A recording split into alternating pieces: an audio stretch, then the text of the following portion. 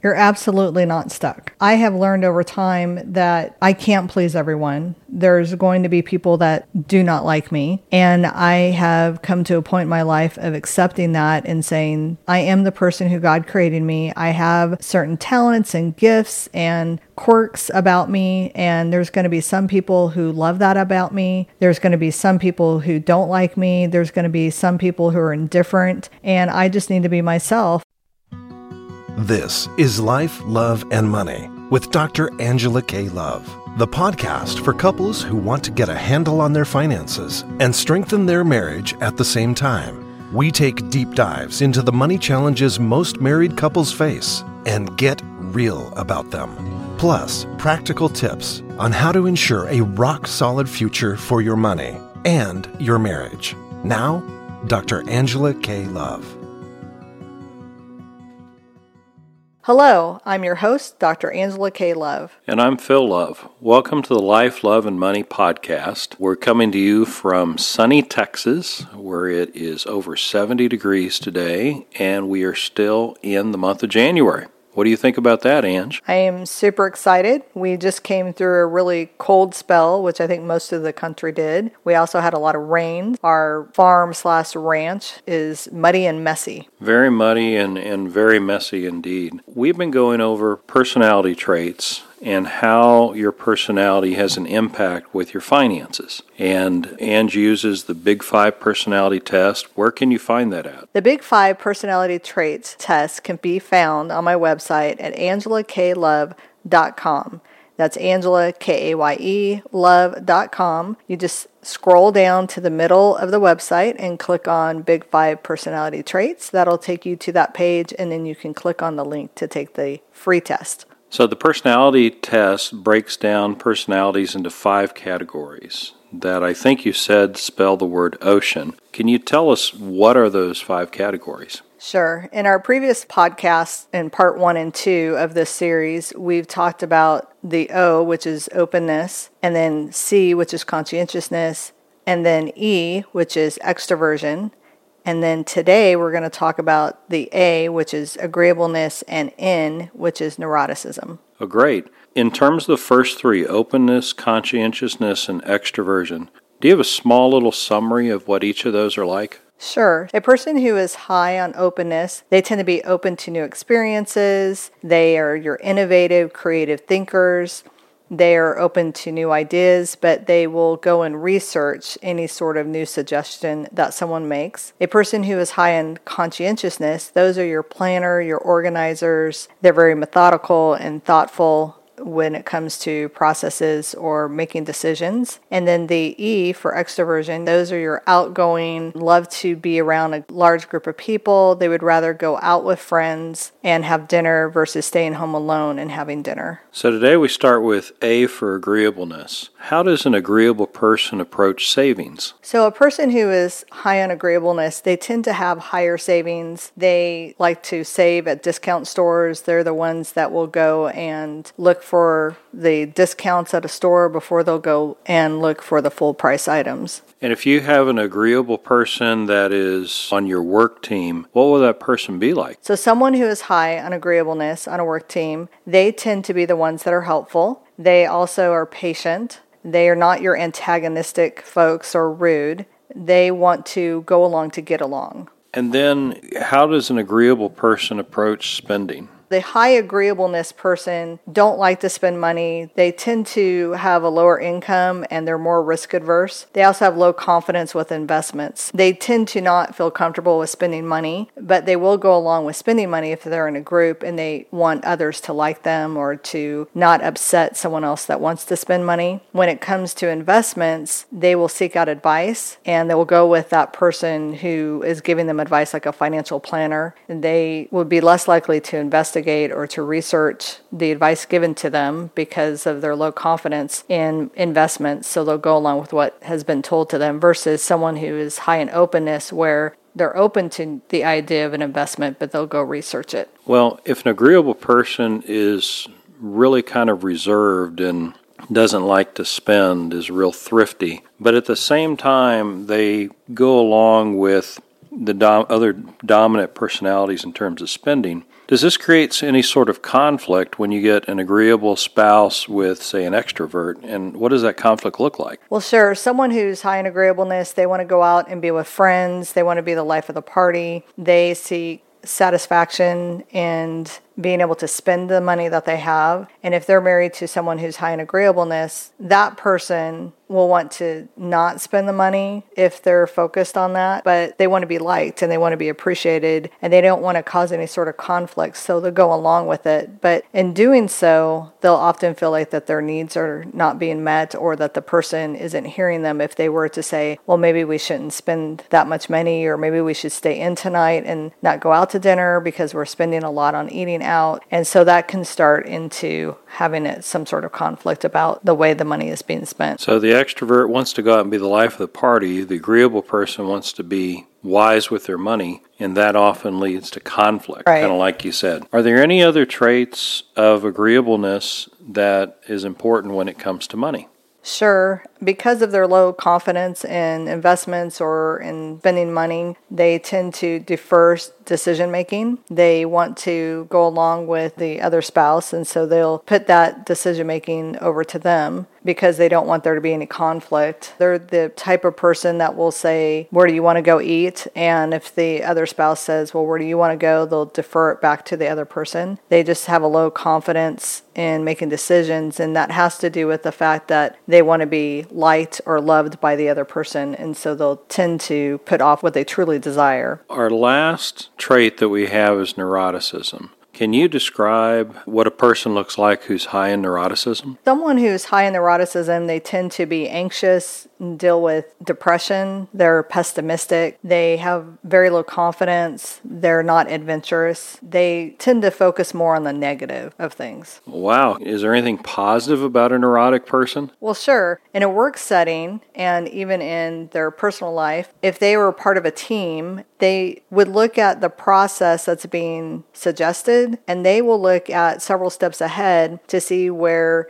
the process might not work or which step might be a bad step to take, and they'll voice that. But the way that they voice it may be, that's not going to work. And you just have to dig into that to ask them, why do you think that's not going to work? And they would be the ones to say, well, in step 5 or step 6, that particular step is not going to work. And then you may have them go a little deeper into the why it won't work, and they'll let you know. They are the ones that are looking at the process as it's being suggested, and they're looking at all the steps in the eventual outcome. These individuals can look at how an end user would view or handle the process that's being suggested. So they're kind of able to look down the road and see all the pitfalls and potholes well in advance and be able to kind of try to avoid that? Yes, and in their marriage, they may see, okay, if we charge more debt, if we take on another loan, if we take out another credit card, this is not going to work because of X, Y, or Z. How does a neurotic person approach savings? They tend to have lower savings because they also want instant gratification. That's the part that overrides them knowing that if I spend this money, I'm going to go into debt, because they have a lot of their self-esteem is tied into spending money. And also, a lot of times they'll use money compulsively to help with negative feelings that they're having. On the neurotic person, we talked a little about how they approach saving and I guess spending as well and work. And they're married to, say, someone who is very conscientious. What sort of conflict would you expect to see there? Well, because someone who's high in neuroticism tends to use compulsive spending to help them feel better about things that they feel bad about, that can cause conflict with someone who's high in conscientiousness, who is your planner and organizer, and who is more likely to want to follow a budget. If you have a person that's really high in neuroticism, can they change over time? Say if they begin to feel better about themselves or anything like that, and then how does that impact them? I think anyone with any of these personality traits where they're significantly higher or they're higher in one trait versus another can definitely change, especially if it's a part of the personality trait that's causing issues with their money decisions and the way that they view finances. I don't want people to think that, oh, I'm this certain personality trait and that's just who I am and I can't change that at all. We talked about that in the very first episode that we did on this particular topic. And it's more of just becoming aware of, I have this issue. So if a person realizes they're high in a particular trait and one aspect of that trait is contributing to them making bad money decisions, it's not like they're stuck there. They can acknowledge that and then take steps to help them overcome that issue. Do you think that each of these traits has some positives and have some negatives when it comes to money? Absolutely. A person who is high in neuroticism, even though they tend to be a compulsive spender, they do like to help out friends and family. They will give money to friends and family that are in need. They do enjoy shopping and buying clothes and accessories and that sort of thing, which isn't necessarily a bad thing. It's just reining that in so that they don't overspend. Do you have any other kind of wrapping up thoughts on these personality traits and how it relates to money that you want to share? Sure. I just want to emphasize again that these personality traits are going to vary in levels for each person. And in different situations, you might have a low personality trait that goes high because you're now in this situation, whereas it normally wouldn't happen. An example of that is I'm high in conscientiousness and also agreeableness, more so conscientiousness than agreeableness. But I also have this desire to want to be liked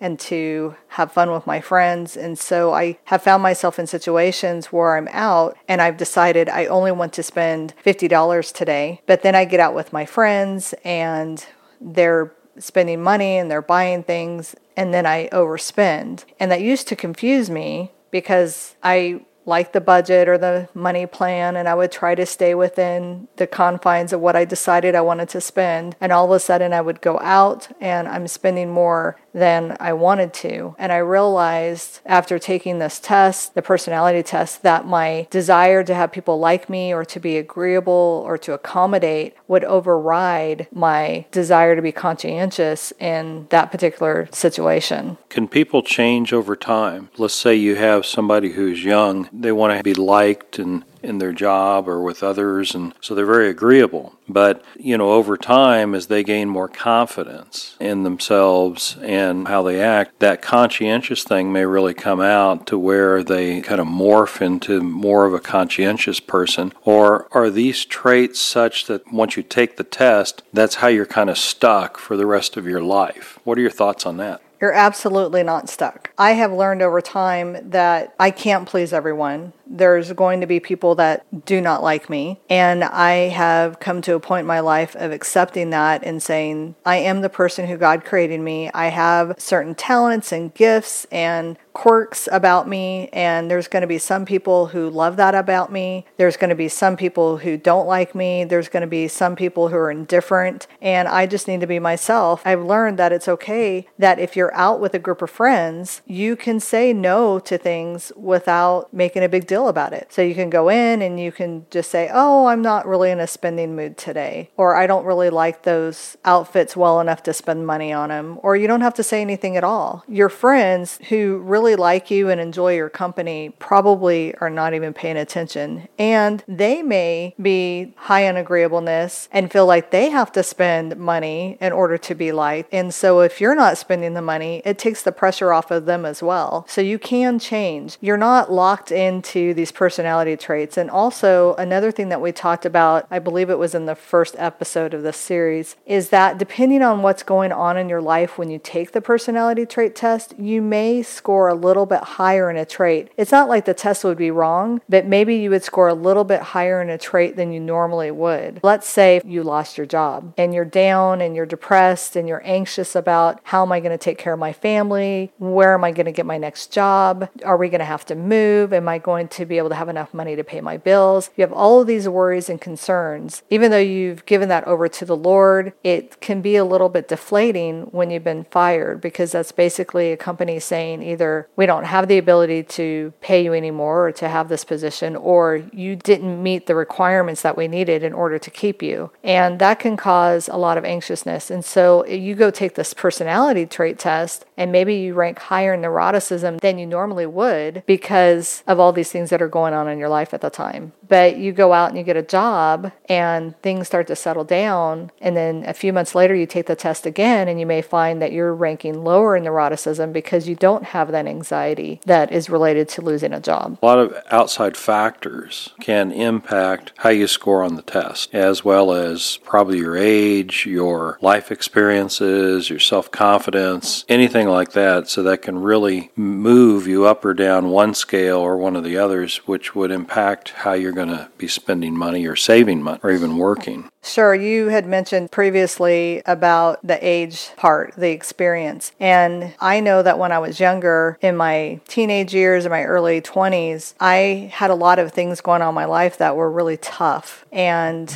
during that time, I probably was very high in neuroticism. I don't think that that's where I live. I don't think at that time that I lived in that space of neuroticism. But because I had experienced a lot of tough life situations and circumstances at that time throughout my life, I was having a difficult time coping with those things. And so I was a lot more anxious, a lot more depressed. I wouldn't say I was pessimistic. I tended to look at things from an optimistic viewpoint, but at the same time, I was also in this place of, oh, life isn't going to get better. It's always bad. It's going to be bad. And if I would have taken this personality test then, I probably would have been very high in neuroticism. And also over the years, I have tended to be more of a very high agreeableness person. But with age and life experience and just this change in my circumstances, have settled in a place that's more of who I am. So I don't struggle with the anxiety, those things that I experienced as a child and in my teenage and in my college years. I have dealt with those things. So my reaction to those things has dwindled a lot lower. But when it comes to agreeableness, that has taken me a very long time to get to a point where I'm not always overly accommodating, not always agreeing to everything that everybody else wants to do if I don't want to do it, not always saying yes. I've entered a space where I'm okay if someone doesn't like me. So if you have spouses that have different personality traits, and obviously we talked about how that has impact on how you approach money, do you see that as a constant source of arguments and fighting with spouses based on those differences? I don't think that the differences in personality traits are necessarily this, okay, we're always going to have fights and we're always going to have arguments. If you don't understand your spouse and where they come from, how they think about things, what their motivations are, and particularly what drives them from a personality perspective, that can cause misunderstanding. For example,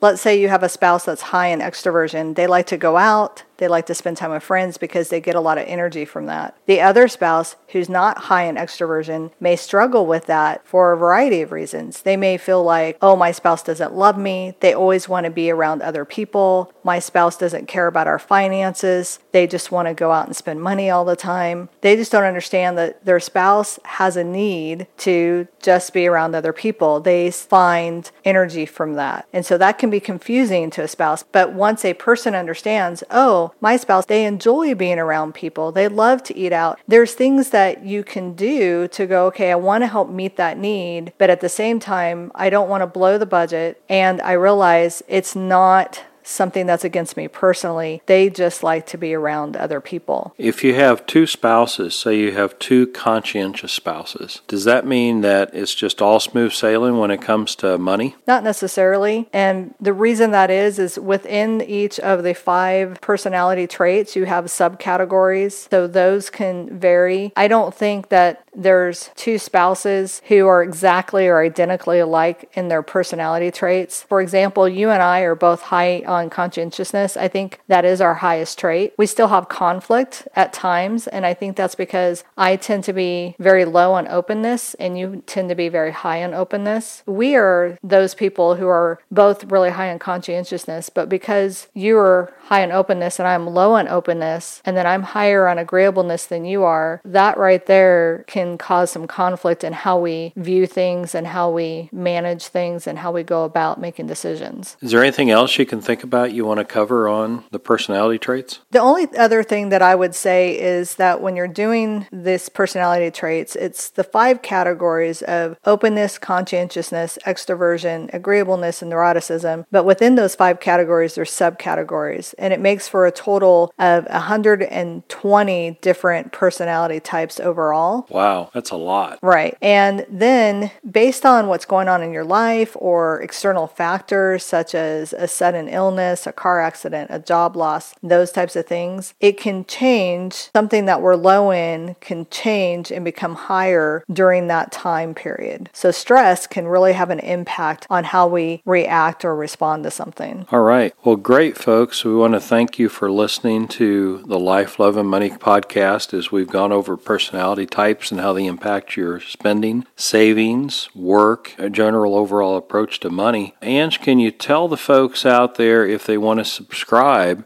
and get notices of new episodes, how'd they do that? You would just click the subscribe button on the podcast app that you're using. You can also subscribe to my email list at angelaklove.com. That's Angela, K-A-Y-E, love.com. Just scroll to the bottom and click on the email list and subscribe to that, and you would get notification about new episodes. All right. Well, thank you, folks, for listening today, and we look forward to seeing you on the next episode.